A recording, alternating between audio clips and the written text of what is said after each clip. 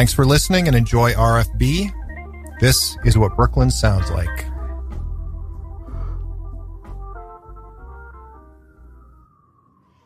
Hey, it's time for Dr. Lisa Gives a Shit. And you know me, I'm Dr. Lisa, the self-proclaimed psychotherapist with no boundaries. I have no formal training. We know all that, right? I don't have to go through that. But thank you for listening to Radio Free Brooklyn. Here's what I'm supposed to say. Thanks for listening to Radio Free Brooklyn. Your support keeps us going.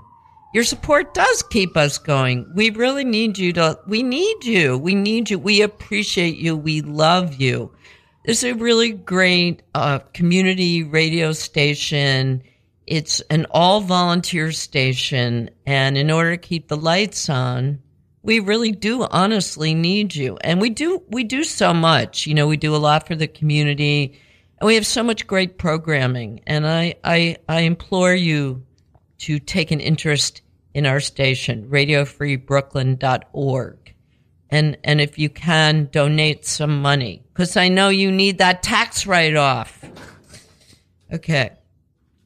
Anyway, today is a very, very exciting day for me because I have one of my favorite artists, Colin J. Radcliffe. I'm going to see if I can't sum up Colin really, really quickly, but I'm going to tell you the vibe of Colin, and then I'm going to tell you about some of his accomplishments.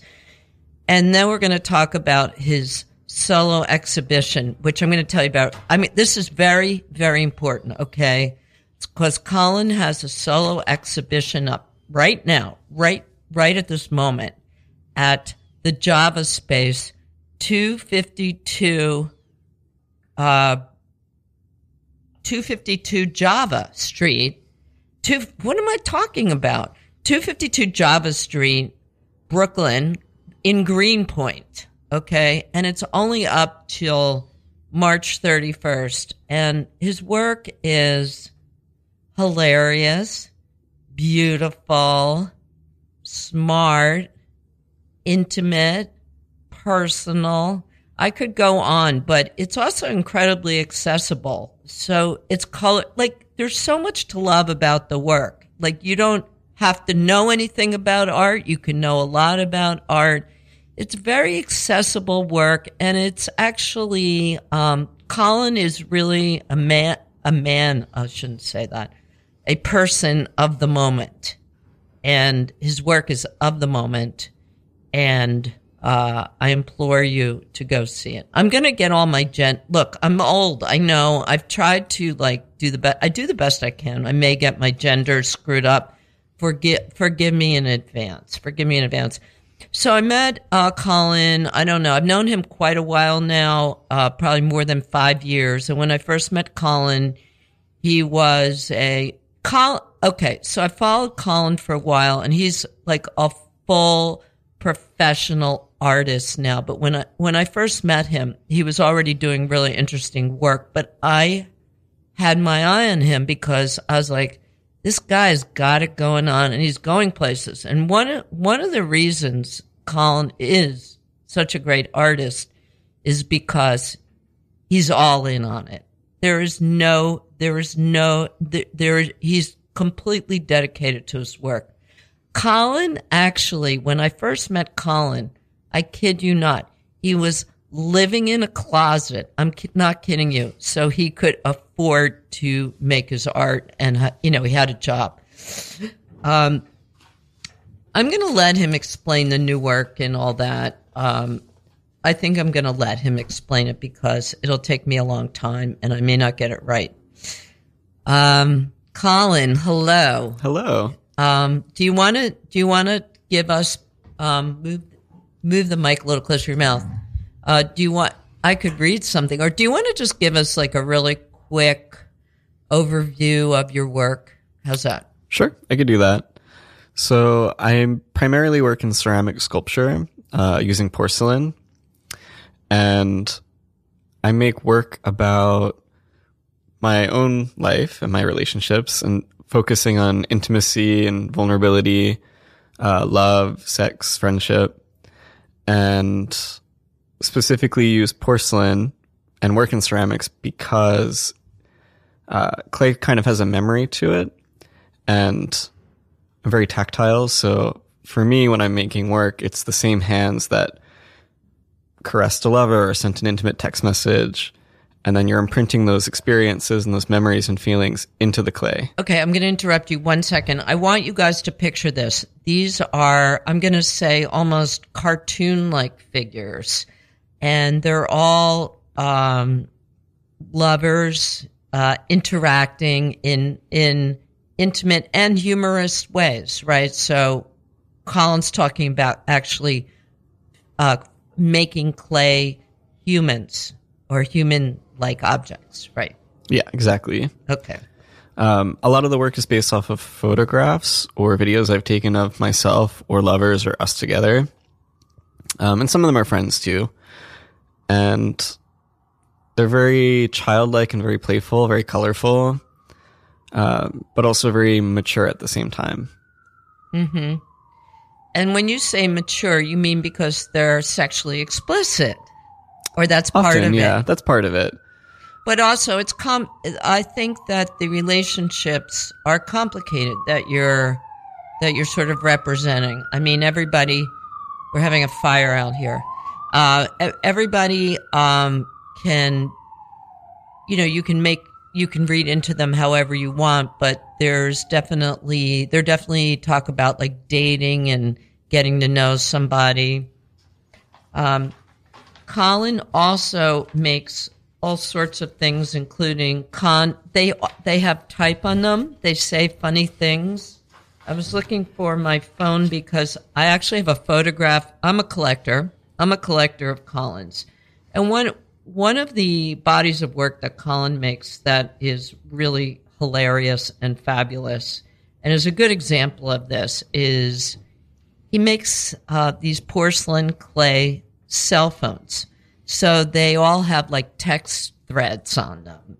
And you can really gain a lot about the relation. They're very intimate text threads. So I'll just read you the one that I have. It says, so it's a clay, funny, charactery, very beautifully made cell phone.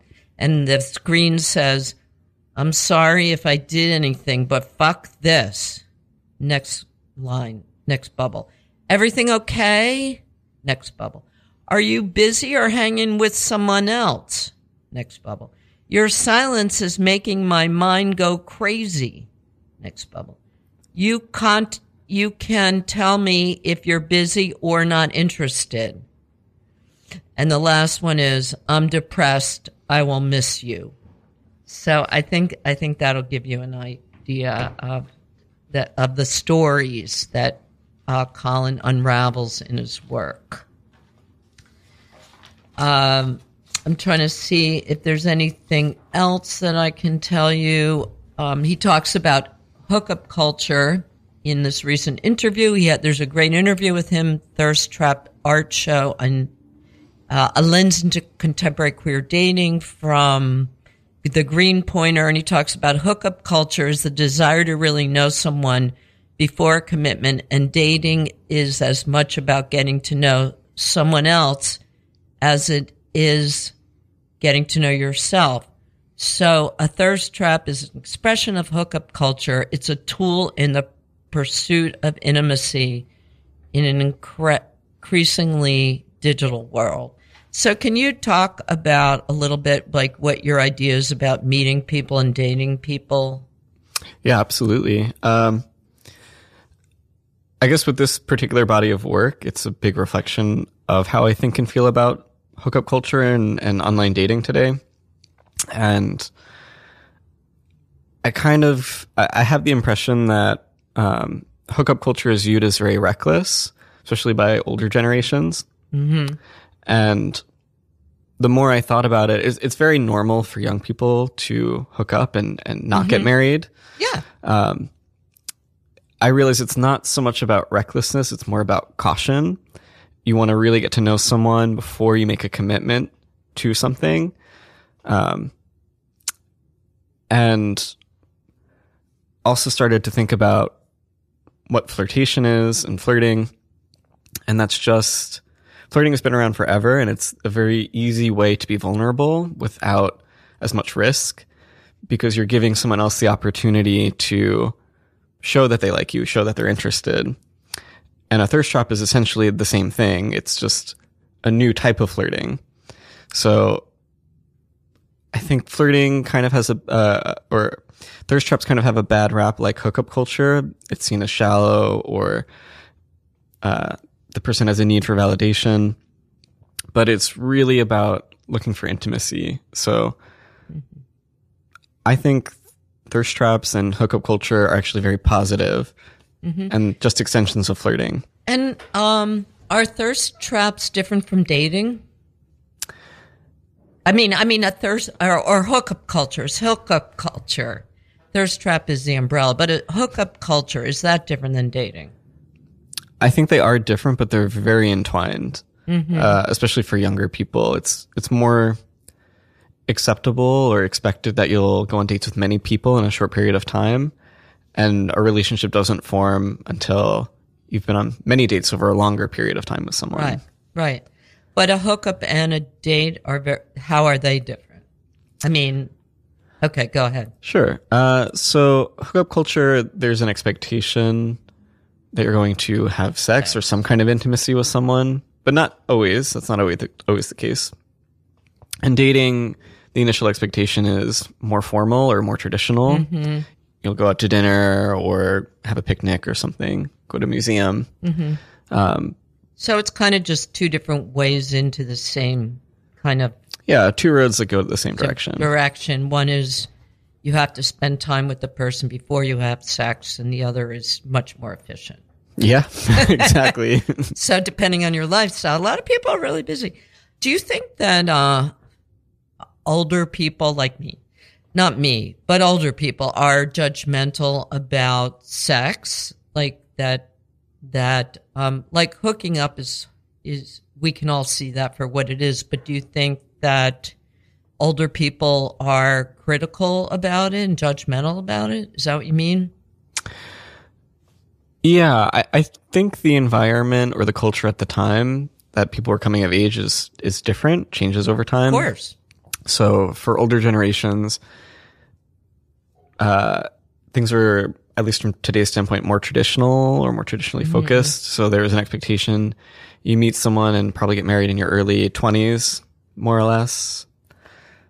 Well, okay. No, I mean, I'm like, not necessarily. I got married at 54, so I'm not a good example. So I'm having, a feeling. That's all. Go ahead.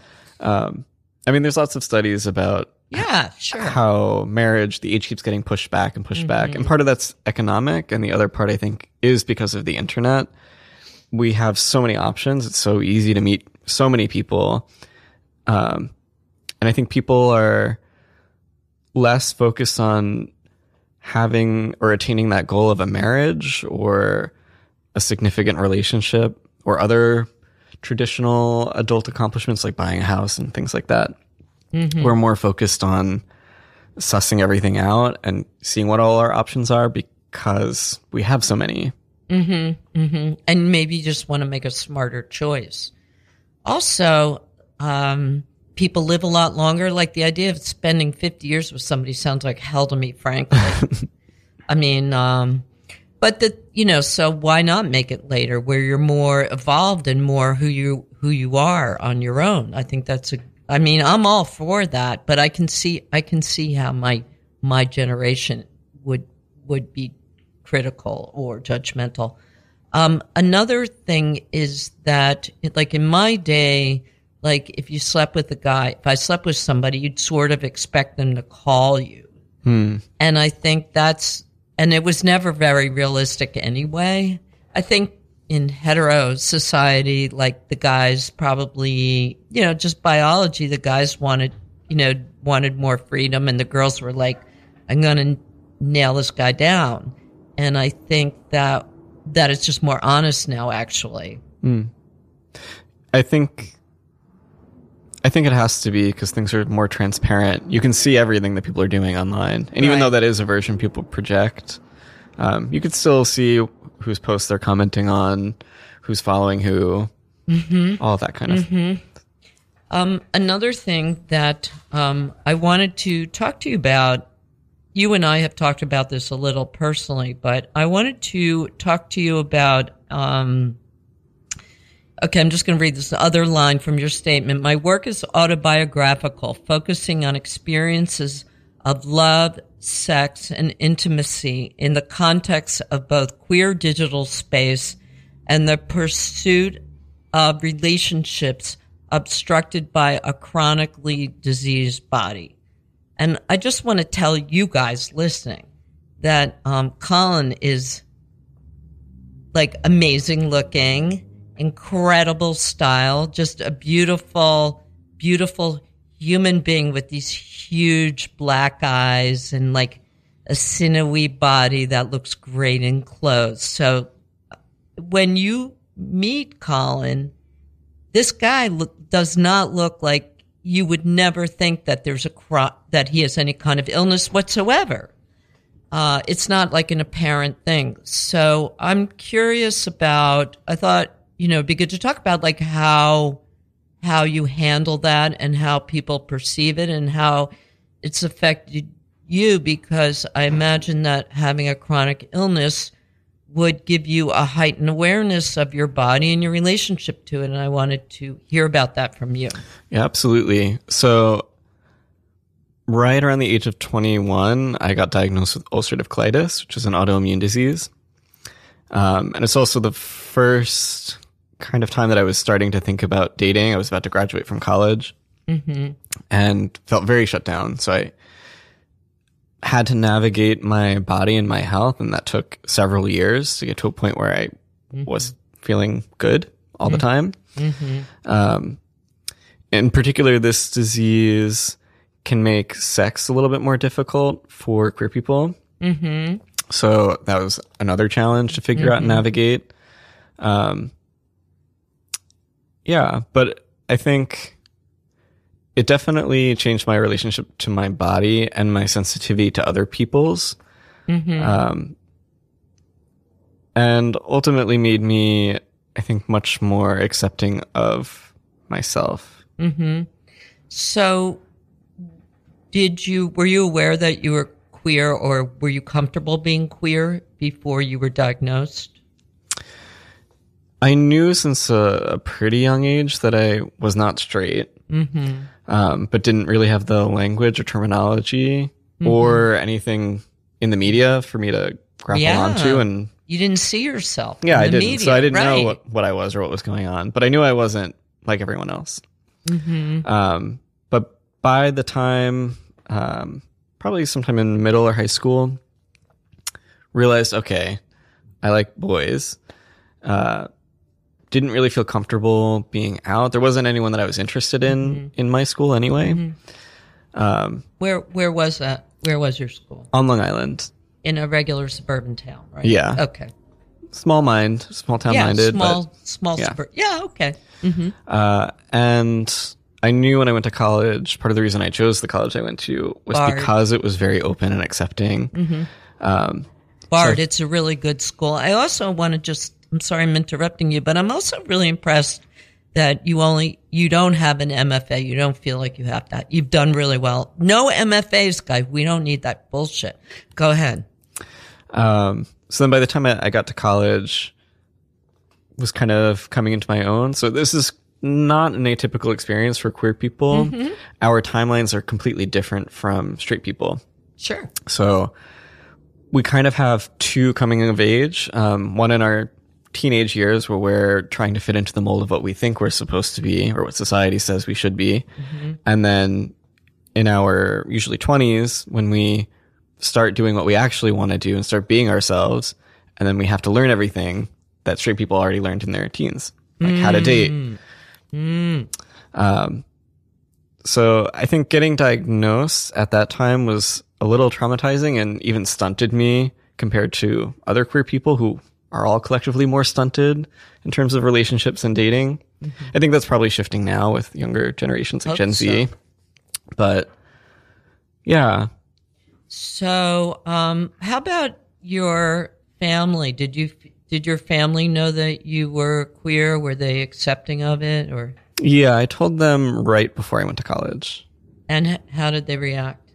Pretty positively. Yeah. Were they surprised? They were. I was Really? surprised that they were surprised. Ah, Yeah. but you feel supported by them? Yeah. Yeah, Okay. absolutely. That's all that matters, really. So you would have to. Okay. So did you date in college, or did you hook up in college, or what was that like? I dated someone my freshman year. Ended pretty badly. And then Bard is a pretty small school, so the dating pool is pretty limited. And then the longer you're there, the more common it is that your friend has dated someone that you're interested in. So then that's not really an option as much. So not too much dating at Bard. More so after I moved to Brooklyn. Mm-hmm. Did you feel like you had comfortable in a group of people at Bard, or did you feel that was there still an outsider thing? Socially or? Socially. There were definitely different social groups that I didn't feel I belonged in as much or wasn't as welcomed. Mm-hmm. But for the most part, I got along with pretty much everyone. Mm-hmm. I would imagine. So what happened when you moved to New York? I moved into a closet and got a studio, started working an executive assistant job, primarily focused on making artwork, but also trying to socialize and get around the city and meet people. And started dating someone. Actually, the piece that you bought, the phone, those text messages were from the first person I tried to date. Really? Yeah. And Wow. I think part of our connection was he had Crohn's disease, which is essentially the same disease that I have. So there was a lot of common ground. Mm-hmm. Felt very safe. But we were not a very great match. Mm-hmm. And dated a few people here and there. And then I think my most significant relationships have been in the last few years, actually during the pandemic. So who were you, like what happened during the pandemic? Did that give you time to sort of slow down and really get to know a couple of people because it was less frantic? Yeah, I think a few interesting things happened. So like everyone else, I got laid off. Honestly, the best thing that ever happened. Yeah. And I had so much time. My studio was also shut down, so I couldn't go produce work. Because you need a kiln. Need a kiln, yeah. And almost all my friends moved. They left the city. So the city was empty. And the people that remained were not that interested in hanging out. People were very sheltered and pretty nervous. Sure. But because I had so much time, I was trying to meet people and trying to socialize. I was hungrier for it. And because there were less options, things seemed more possible. So I had a few relationships form during that time. A few like monogamous relationships or relationships where you saw the person. What do you mean? What do you mean? Don't let me put words in your mouth. What do you mean? One relationship hadn't been defined, and then tried to have a conversation and it ended. Try to have a conversation about the relationship and what was going on. And then it ended because they wanted more, you wanted more. Part of it was I brought up things that I wasn't comfortable with or that I was confused about, and it made them, they were very avoidant. So it was too much intimacy for them, and you were ghosted. too real. Yeah. And they ghosted you. They did. That's terrible. Yeah. That's terrible. And then I dated someone else after for about a year, a little over a year. We knew each other for a few months before that time, before things began to get serious. And the relationship was a little complicated. We didn't have a defined title for it, but we were essentially living together. And it was open, but we had a couple rules. Like, found out those rules were broken, so that had to end. Oh, wow. Yeah. And because they broke the rules. Yeah.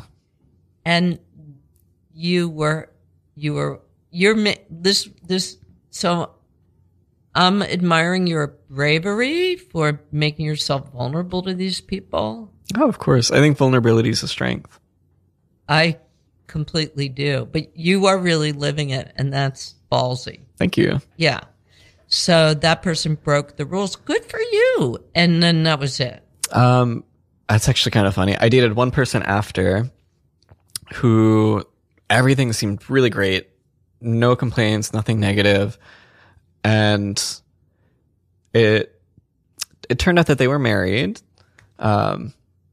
And married to a queer person or a... Yes, they were separated. Okay. So it was, they were out. Yeah. But they were struggling a lot. I think it was the first person they had met. And it was a little too much for them. They ended up ghosting me and apologizing about a year later. And then after that relationship, monkeypox started. Oh my God. So I was like, well, I'm not going to date until I get vaccinated. And I was just a few days away from my vaccination appointment. Someone asked me out on a date. They said that they were already vaccinated. So I said, okay, this is safe to go meet this person. Had a great date. We hooked up. And they gave me monkeypox. So after that, I did not date anyone. You must have been so angry. Or I'm angry on your behalf. Yeah. I thought it was a little funny. Like, it of course. That's good that you were able. That's yeah. Wow. I have a good sense of humor. What about it. resilience, guys? Look at that resilience. And did you confront the person? We talked about it, and he had already gotten one vaccination. So most likely, what had happened was because he had that vaccination, he had at some point right after gotten it, but because he had some immunity to it, there was no symptoms, at least nothing visible. So I hope you weren't too sick. No, I noticed a blister, didn't know what it was, went to the doctor, got diagnosed, and then...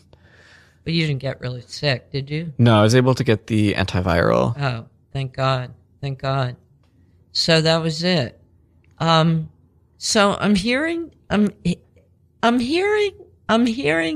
you tell me, but I'm seeing a pattern where you are open and available, which, like I just said, is, a huge, huge shout out. I mean, that's awesome. But I'm also hearing that these people are, I don't know, the word is not reliable or disappointing, or is that common? Is that a common pattern? Is it ever the other way around, or? Like, have I broken up with people? Yeah. Yeah. I think it always depends on the relationship. Each one is different.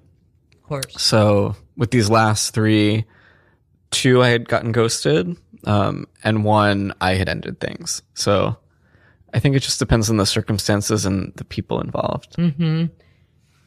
But we talk about resilience. So you don't get angry or cynical, or you're... Oh, no, I do. But part of why I make artwork is because it's cathartic. So I process my experience. It's basically my therapy through sculpture. So because I'm working through all these relationships, I'm very honest when I'm making sculptures of people. Are we happy? Am I really mad at you? What do I actually think of you? And then I make those representations, get those feelings out, and then I can move on. So you kind of reward yourself for going through the experience by making something really awesome. Yeah, and getting paid for it. Exactly. I wonder if, that's a funny thing. It's almost like you're being rewarded for getting hurt. Yeah, I guess in a way. Is there a little bit of, I have to ask this, is there a little bit of masochism in there? I'm going to say no, I don't think so. Because I don't focus on making that in my work. Right. I also make things about intimacy and love and cuddling, having sex, like positive things as well as the negative. Well, they're mostly positive. Mostly, yeah. Yeah. A couple, and I noticed this at your show, and I noticed that you talked about it in an interview, One of the things that I thought was really touching was there was an actual photograph of you with your arms around another person, and you recreated that in clay. Can you talk about that? What that was like and stuff like that? Yeah. So during the pandemic, I began a relationship with this person, the one who I ended up breaking things off with. And I left the country for about 2 months traveling. Felt like the only time I'd be able to, and I had the money. So I took the opportunity. And we texted and FaceTimed every day that I was away. Somehow being further apart made us feel closer. And then that photo was taken the morning after I got back. Aww. And I didn't even realize that the photo was taken. What do you mean by that? So I had my arms around him, and we had a mirror on my wall, and he took a photo.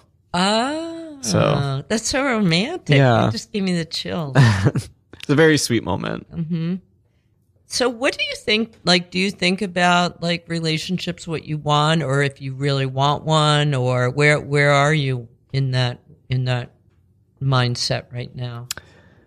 I'm very open to them, but I don't actively seek out specific types of relationships. I like to let things happen organically. And at this moment in time, I might be moving out of the country this year. Really? Yeah. Where? To France. Because? Grad school. Oh, we are going to grad school. Surprise. Well, France. Yeah. That's okay then. Where are you thinking of going? I'm waiting to hear back from the schools, but ideally Paris. There's a school there that is really great. And what is it? France? Is it grad school? What's the motivation there? A culmination of things. I kind of had an aha moment walking down the street last fall, where I just suddenly felt like I need to go now. Like I have to go to grad school. And I had wanted to do it I think I had wanted to do it earlier, but hadn't thought that seriously about it, or the urge wasn't really there. But now that I'm coming up on 30, he's a babe. It felt more pressing. And I taught myself French during the pandemic. That's part of what I did with my time. Holy shit, really? So, yeah. Wow. I figured now that I also got certified as fluent. I took the DELF exam. Wow, that's so impressive. Thanks. So because I have that certification and I wanted to go to grad school, and it's so much cheaper in France to get a degree. Oh, I bet. It just made sense. Oh, wow. That is so awesome. Thank you. That is really cool. Forget what I said about not going to grad school.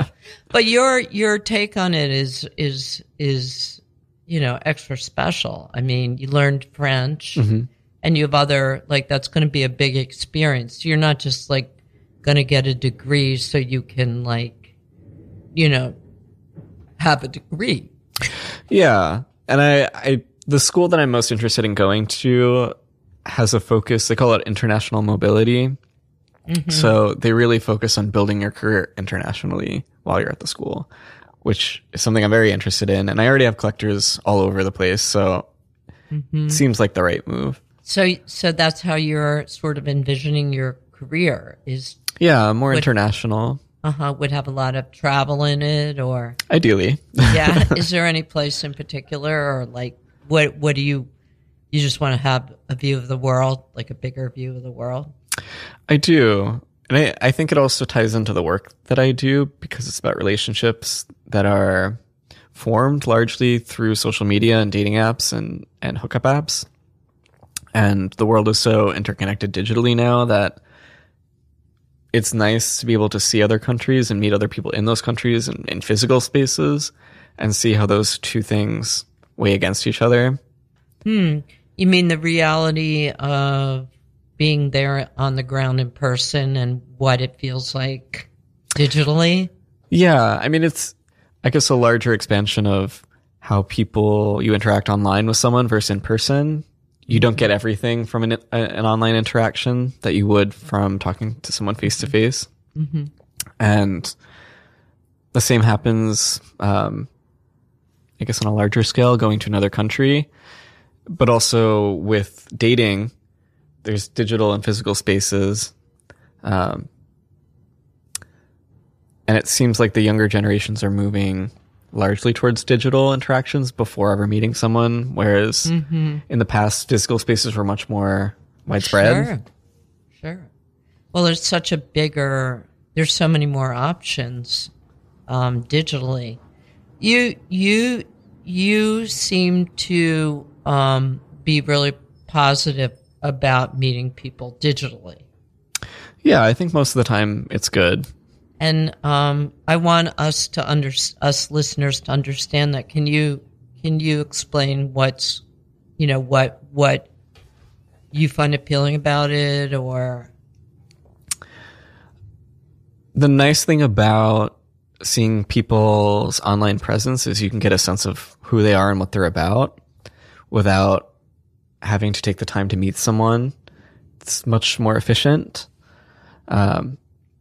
And I think because there's so many options, especially on dating and hookup apps in cities, you are able to go through a lot of people very quickly and find someone that might be a better match. And then once you feel like, okay, there's something here, some kind of connection or chemistry, let's meet in person and see, is that real or is it just digital? That's making a lot of sense to me. I want to go back to, I think I'm getting a divorce and I'm going to start dating again. Making so much sense to me, though. Like, the thing is, it's like when you look somebody up online, like for whatever reason, somebody you're going to work with or whatever, you can get a really good sense of them, more than if you went on a date with them. In many, many cases, you can see their friends and family. You can see their taste, their style. You can get a sense of what their interests are. And in-person dating is very inefficient. That's a whole evening, or that's like 5 hours with one person. Yeah, and can even be an expense if you go out to eat, especially now. Well, of course it's going to cost money no matter what. Yeah, true. I mean, how long can you sit in a park for? Not that long. And museums aren't even free anymore. Yeah, it makes really good sense. Also, it does make traveling seem much more appealing as a young single person because, like, in my day, it was sort of fun. You could go, like, to a foreign country, go to a youth hostel, meet all the other kids or people, young adults in the youth hostel, maybe hook up with one or two. But this way, you can go to any city and you can just make friends. And you can just fit into the culture right away, right? Because they're not distinguishing you as a foreigner. Is that right? I think it depends. Yeah, on the of culture. Course they are. Yeah, and the culture. I mean, I'm thinking of France, which is European, so yeah, not much very easier to different. blend in. But if you went to, another continent that's more complicated. Have you been to have you done this in a more complicated than a European situation? I don't think so. Oh, okay, good. We're going to be hearing about this. I love the sense of adventure.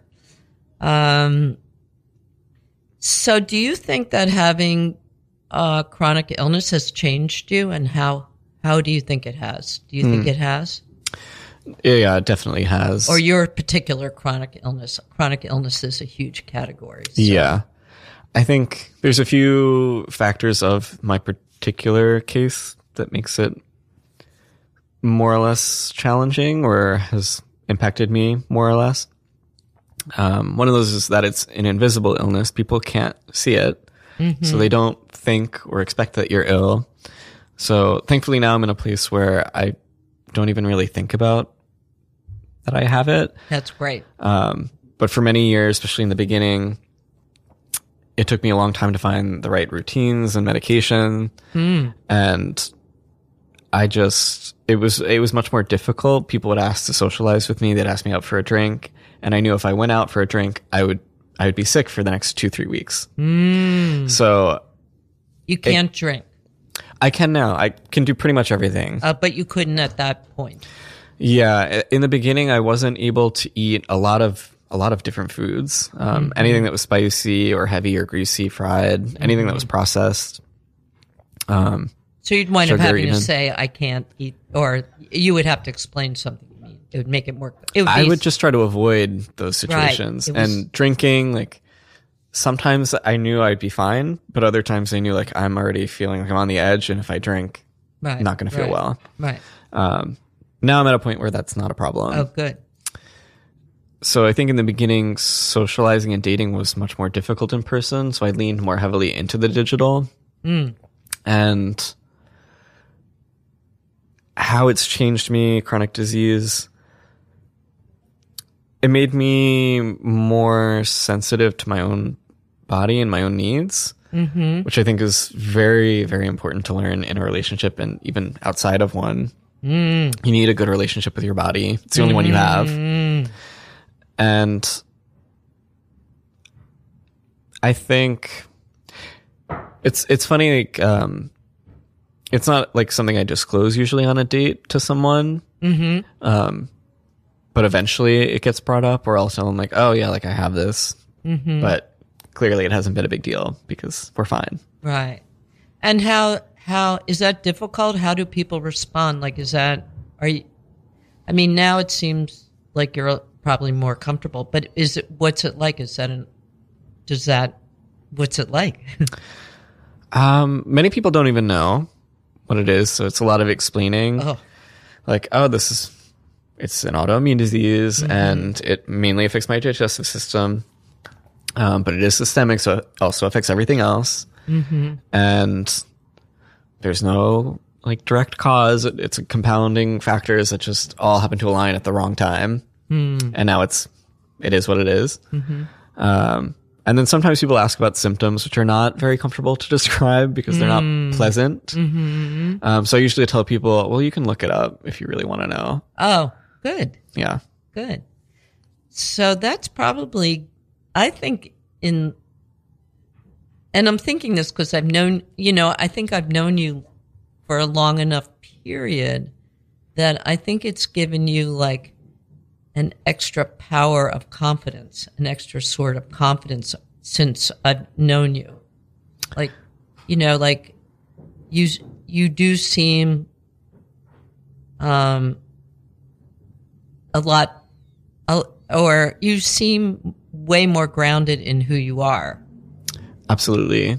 And I think that now that you've gotten past, I think wrangling with that has been a big reward for you, has had rewards for you. Do you think so? Yeah, absolutely. I mean, my 20s have mostly been me struggling, either financially, student loans, trying to pay those off, living in a closet, and horrible jobs. Rough jobs, blood money, and some traumatizing relationships, and being chronically ill, like, all these things happening around the same time. You're kind of forced to learn lessons very quickly and to figure out who you are. Otherwise you sink or float. So I think all of those experiences taught me something that has grounded me or made me more sure of who I am and what I want, what I like, what I don't like, which is also a great benefit of dating, why I think people should date very often, because you learn very quickly what you do and don't like, what works for you, what doesn't work for you. It makes you a better partner. And also about reinforcing your own boundaries, which is a very really important. Common problem for a lot of people. Yeah. Yeah. Wow.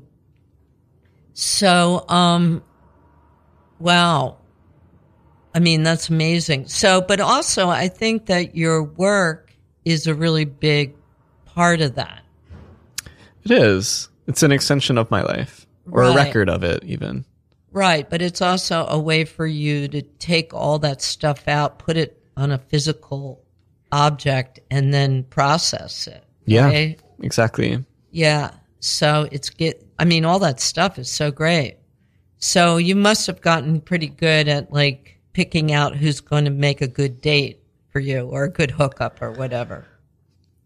I'm You think definitely, so? I'm more How are discerning. your skills?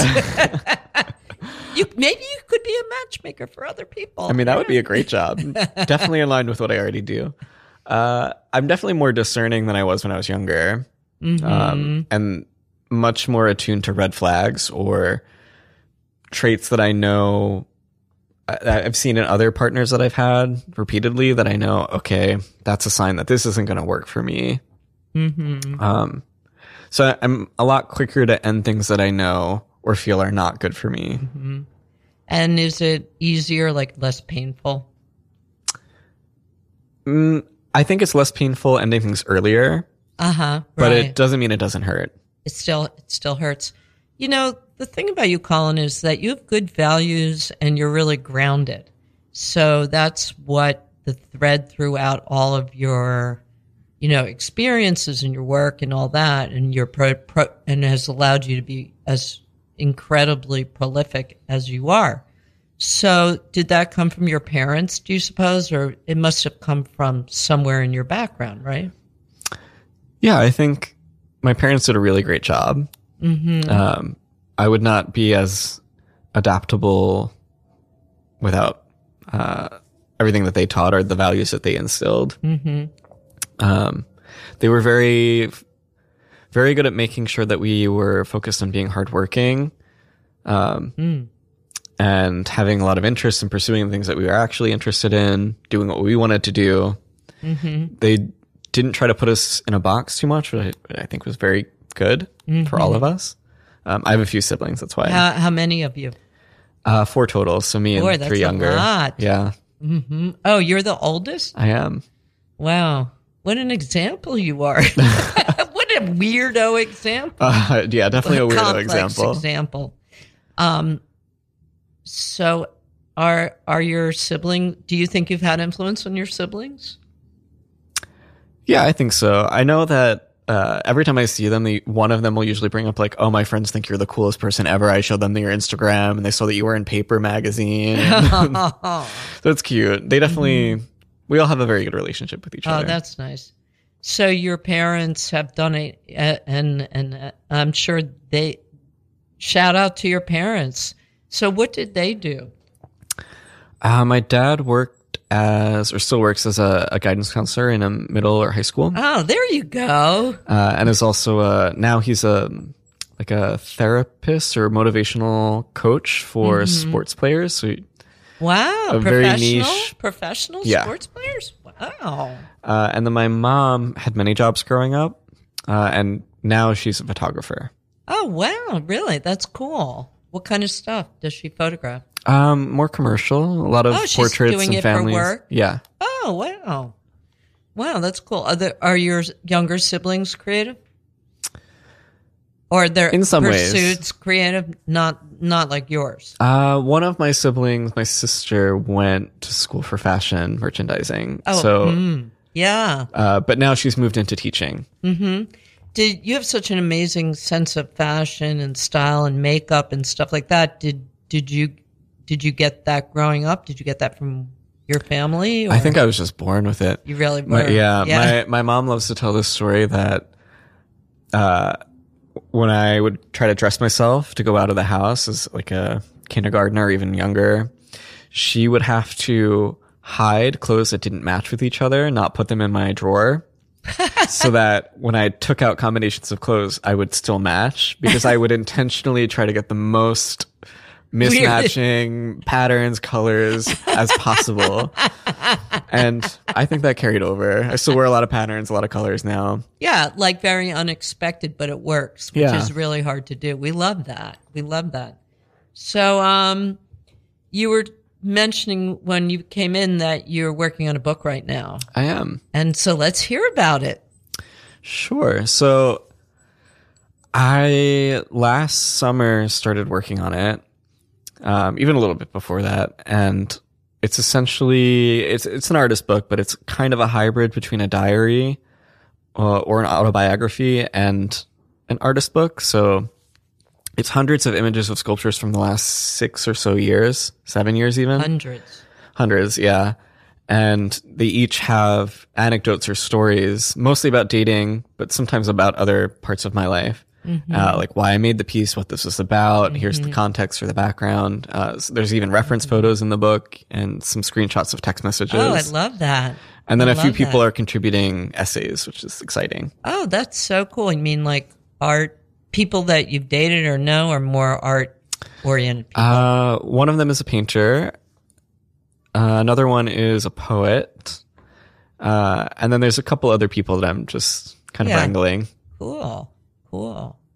So what do you imagine, like, so you did have one relationship, but what do you imagine, like, having a relationship, like, what would that be? What do you see it? How do you see it in your future? Like, do you imagine settling down? Like, what point in your life are there things you want to accomplish? Like, what do you see in your future relationship and dating wise? I don't know.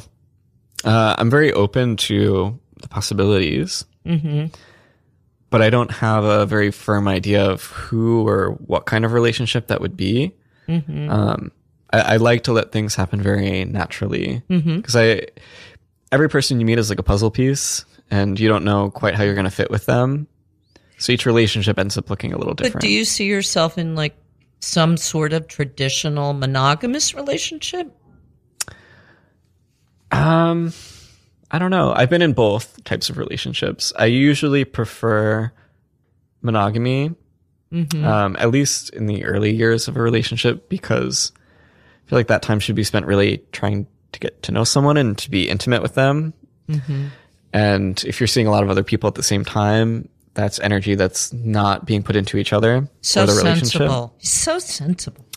And it's also, especially now, there's a lot of STDs that are antibiotic resistant. And because of the medication I take, I'm at a little bit more of a risk to getting infections of any kind. So being in a monogamous relationship is a little bit safer for me. But I'm not opposed to open relationships if that seems to be what's healthy for the relationship. Do you ever see yourself as a parent? Is that something that could be a possibility for you? I would love to be a parent, but I have a bunch of caveats. I would never do it alone, and I would only do it if a partner also wanted. And I would have to be very financially stable. But you do. I mean, it's obviously very real. I think you'd be a great parent. I think so too. Yeah, I love kids. you would be so fun and so great. So, what was I going to say? Do you think that, I mean, I love to ask this as from the self-proclaimed shrink point of view. So fear of intimacy. What do you think about, like, you seem really comfortable with it. Do you think there's any part of you that's like, you don't want people to get to know you? Do you get aggravated when you're around the same person for like days on end? That kind of thing? My relationship with intimacy has changed a lot over time. So my early 20s and younger was not very healthy, and I was very guarded and cautious, and not very trusting. And the more I got to know people, the more I got to know myself, the more capable I was of being vulnerable and intimate with other people. And I have felt really comfortable, very powerful being vulnerable with people and having that connection to them. It's very meaningful to me. So even at times when it's difficult, or you're afraid, or I've been afraid of what someone might say or how they might react to me being very open about something, it's always better to be open and to say something than to not say something and regret it later. Because at least then everything's on the same page. I can't believe this guy isn't even 30 years old and he's like so much more mature than me. This is really, this is really, I want my money back from all my therapists. Have you ever been in therapy? No, actually. My mom and I joke about this because everyone in my family has at one point, except me. But we realized, my artwork is my therapy. It's how I process everything and learn. And it's even better because I get paid for it. Yeah, yeah, and you know how to take care of yourself. You're really self-sufficient. Oh yeah, very. It's really a beautiful thing. We have 5 minutes left, so I want to make sure that we get people to go. Tell us a little bit about the Java project. That's the gallery you're working with on the show that's up right now. Yes, so it's in Greenpoint at 252 Java Street, and it's a solo show. It's mostly ceramic sculpture, a lot of figures. Many of the figures are couples. And also many of the figures in the exhibition also have reference photos from my intimate life. Mm-hmm. There's also a bunch of condom wrappers with funny, quippy sayings and cell phones. Mm-hmm. Yeah, the condoms are really funny. Tell us what some of the things that the condoms say on them? Raw dog, Ra's law, motion of the ocean. There's a lot of them that are like online dating or sex slang, or even queer slang. Mm-hmm. And they're usually pretty funny. Mm-hmm. They're also fairly small. There's plenty of room in your home for them. Agreed. And they should go and look at the gallery, but they can also get them on your website. Is that right? Could they purchase them, they can send me a message on Instagram or my website. Yeah. Or just send them a message. I wonder if you're going to, don't bug my friend Colin too much. Okay. It's colinjradcliffe.com. That's COLINJ Radcliffe, RADCLIFFE.com. His Instagram is at Colin Me Maybe, which is really funny. Your Instagram is so good. I mean, really, just check out the Instagram, guys, because you'll get the whole picture pretty quickly. So have you gotten any feedback from anybody that you've put into your work? Do you think about that? Is that a thought that you have? Yeah, it's probably a much longer conversation, but I usually tell the people that I've made sculptures about either before or after. 9 out of 10 times, it's an opportunity for us to get closer and have more intimacy. People are very flattered when you make something about them because there's an understanding that a lot of time and energy and feeling goes into something like that, creating an artwork. But there are also a couple people that I don't tell because I no longer have any kind of relationship with them. Mm-hmm. Or the piece is very negative. Mm-hmm. Or funny. Or funny. Yeah, they're always funny. Yeah, right. But they might not take it the right way. Right. Or they might take it the right way. Depends on the piece. Mm-hmm. So, have you ever gotten, back with anybody from something like that? Started dating them again when you tell them, or? No. For me, when a door is closed, it's closed. It's a chapter in your life. Mm-hmm. And people change, but they don't change that much, usually. Mm-hmm. Are most of the pieces you make, are they during the relationship while you're seeing them, or before or after? I mean, after. It'd have to be. They're both during and after. Uh-huh. Have you ever had somebody find out about that you had made a work about them and they didn't know? Have you had that happen? No. There was a piece I made of an ex that was very negative. It was a little devil. I was just trying to get all my anger and all those emotions out and move on. And I already blocked him on everything. The relationship had been done for many, many months. And I posted the piece and then got a bunch of messages from him. So he'd been watching my profile or someone sent it to him. And what were the messages like? Pretty angry, but also quite funny. Mm-hmm. Did you feel okay? Did it resolve any? Was it I mean, there wasn't anything I had to say to him at that point. Close the circle, but you didn't feel bad about it? Yes and no. Mm-hmm. Bad in that I know that this might have upset or hurt someone.